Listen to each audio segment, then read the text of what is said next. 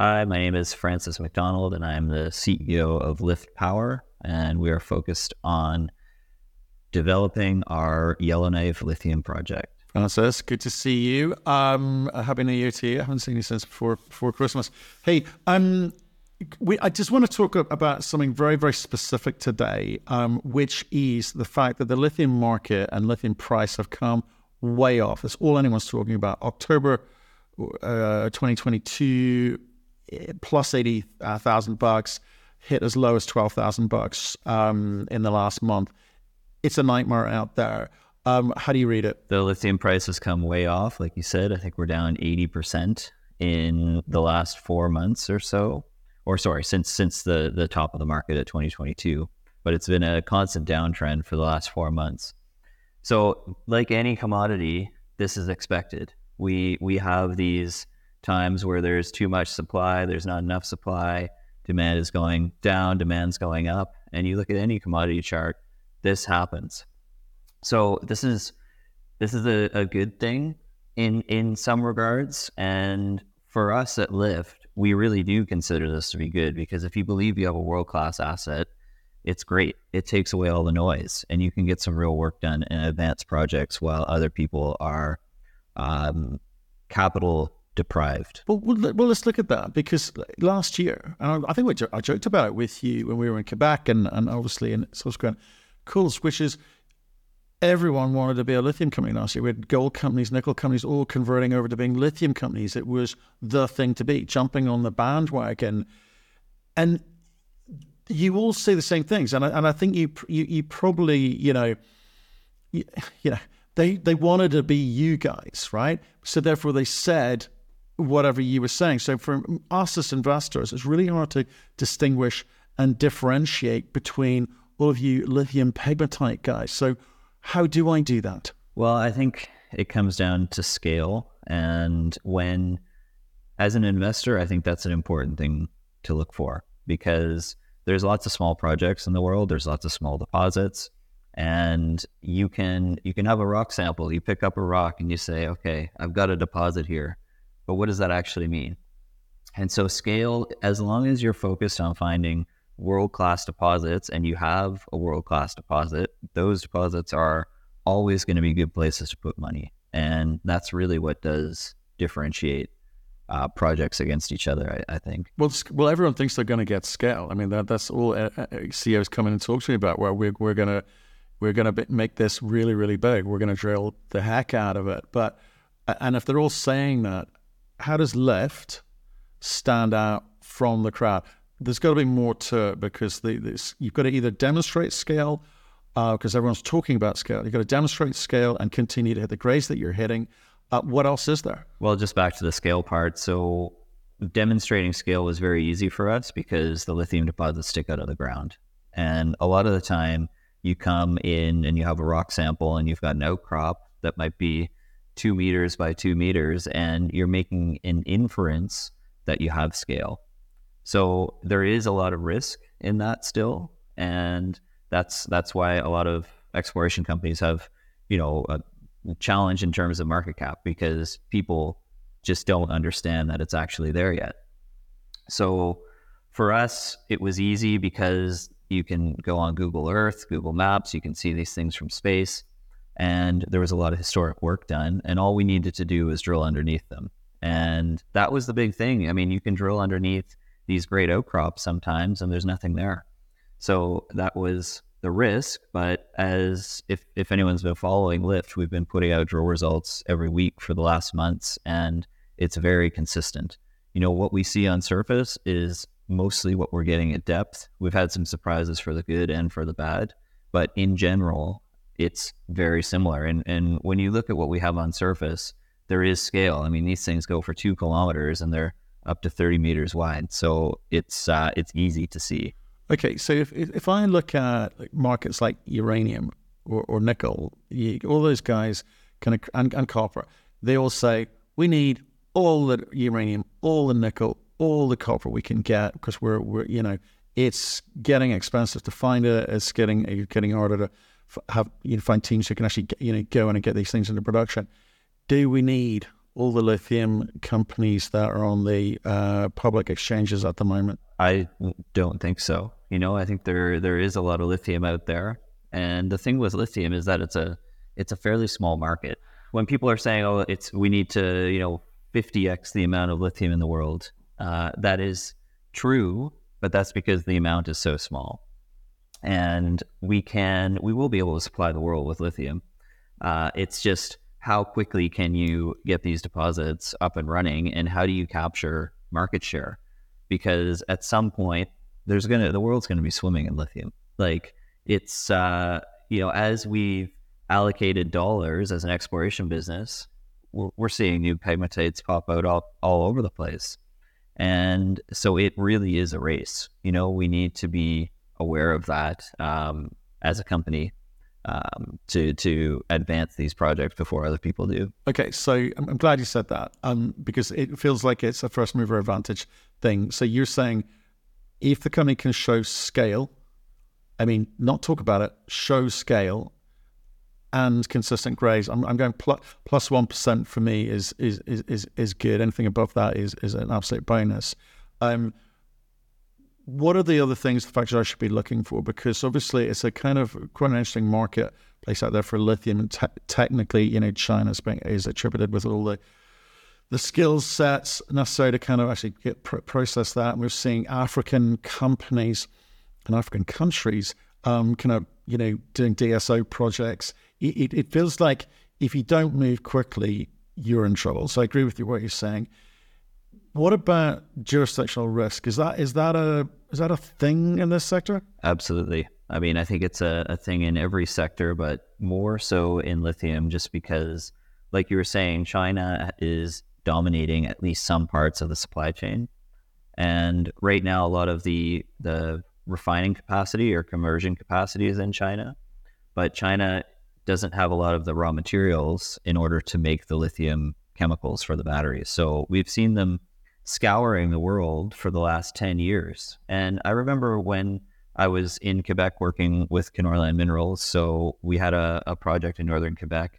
There was a lithium deposit right off of our claims, and a Chinese company came in and bought it for an exorbitant amount of money, which at the time seemed silly, but now it looks like a stroke of genius. And they've been all over the place securing access to these critical minerals for the last decade.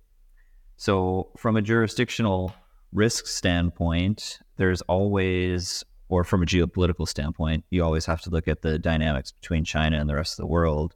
And then from a jurisdictional risk standpoint, I think we've seen a lot of upheaval in South America in the last while. So Chile, which was the world's largest lithium producer until Australia upended that, there's been issues there. So SQM, Chilean lithium producer, the government was forcing them to do a deal with the state-owned enterprise. So, we don't really know what's going to happen.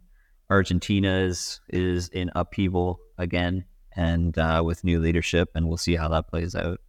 And then, like you said, in Africa, there are these DSO projects, and one of the big contributors to supply in the last year or so was Zimbabwe. There's a lot of Chinese companies operating in Zimbabwe, and they were direct shipping ore to China. But now the Zimbabwean government is trying to put an end to that and making people do some of the processing in country. So that increase in supply is very fragile.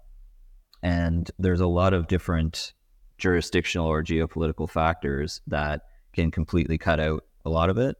And we've talked about this before. This is a new market. It's a new commodity. Well, new in terms of how much it's being used. And because everything's so new and the supply chains aren't as developed, I think we're just going to see this whipsaw effect over the next, let's call it decade, where we're going to see, yes, there's more supply. Oh, that supply went away. But the one constant is that demand keeps going up.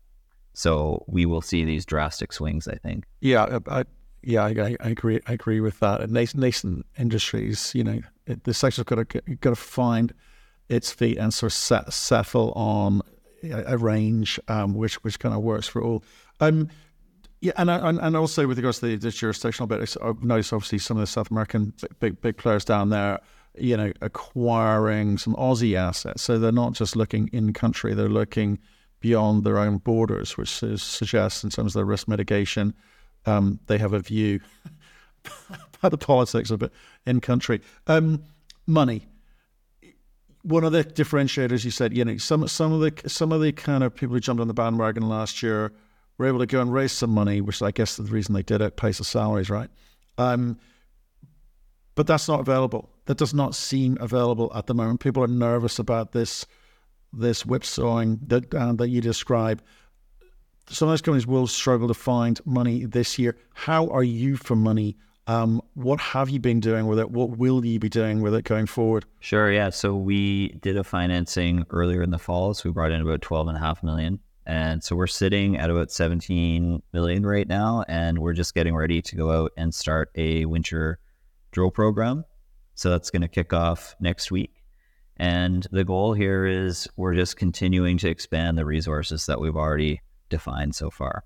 So we'll be putting money to work, making this project bigger with the goal of getting it towards that kind of world-class status. And we've got a big environmental program running this year as well. Well, explain that, because again, coming back to this differentiator thing, because there's so many inbound about how do I tell which one of these companies is good, which ones are not good? They're all saying the same thing. It's hard for me. So just on the money side, why do the drilling thing in a market like this? What does that do for you? You mentioned scale there, but what else does it do for you?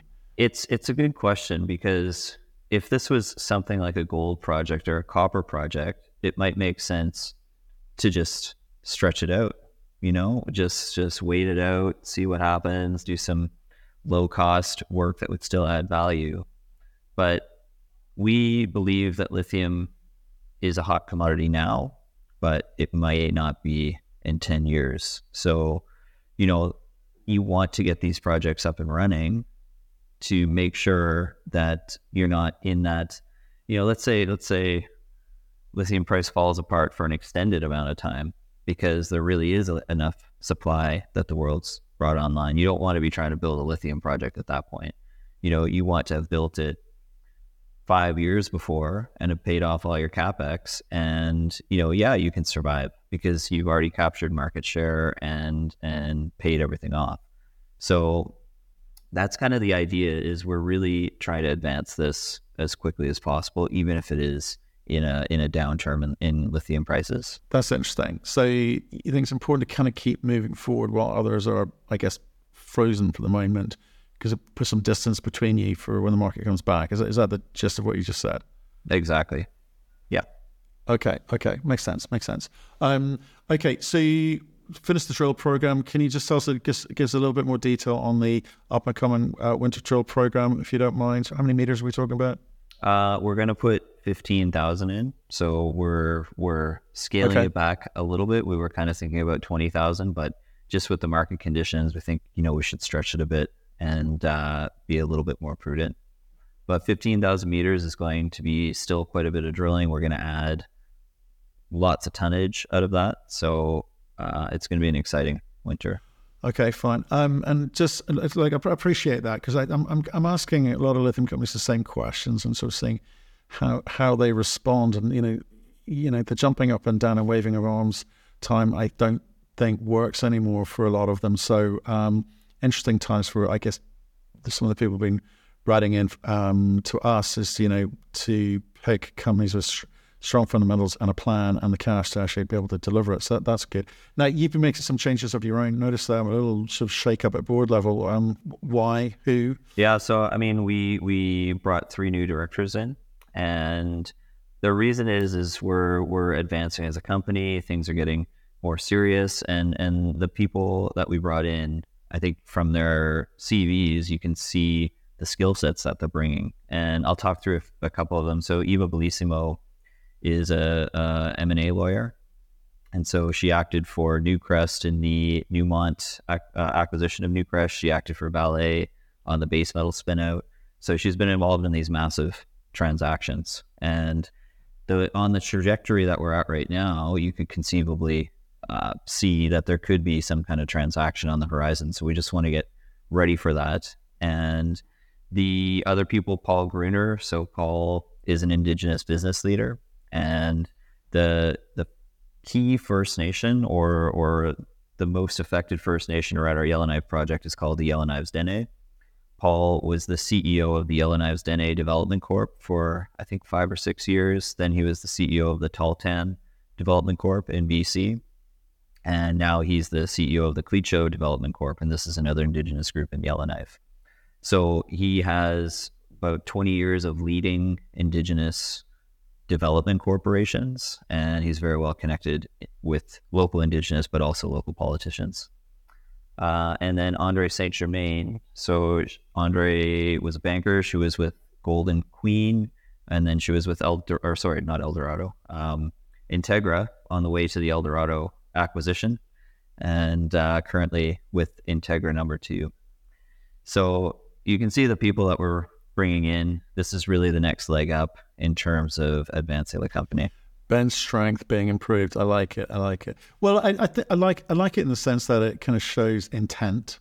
It's quite aggressive, which is good, and I guess tells a story in the market for people looking in here, because you've been very clear about being quick to move through the phases to some sort of liquidity event. Now that could be sell it, farm in, JV, build it, who knows? But I guess for industry looking in, they've got to know who can, as you say, deliver the scale and the continuing grade in a jurisdiction which is going to work, and that you've got to stand out from the crowd. So I think the board additions perhaps do a lot of that for you. So, well, look, Francis, thanks for answering the question. I know you're busy guy, so appreciate you making the time for us. But stay in touch. Let us know how you get on with the new drill program, okay? Absolutely. Thanks for having me on.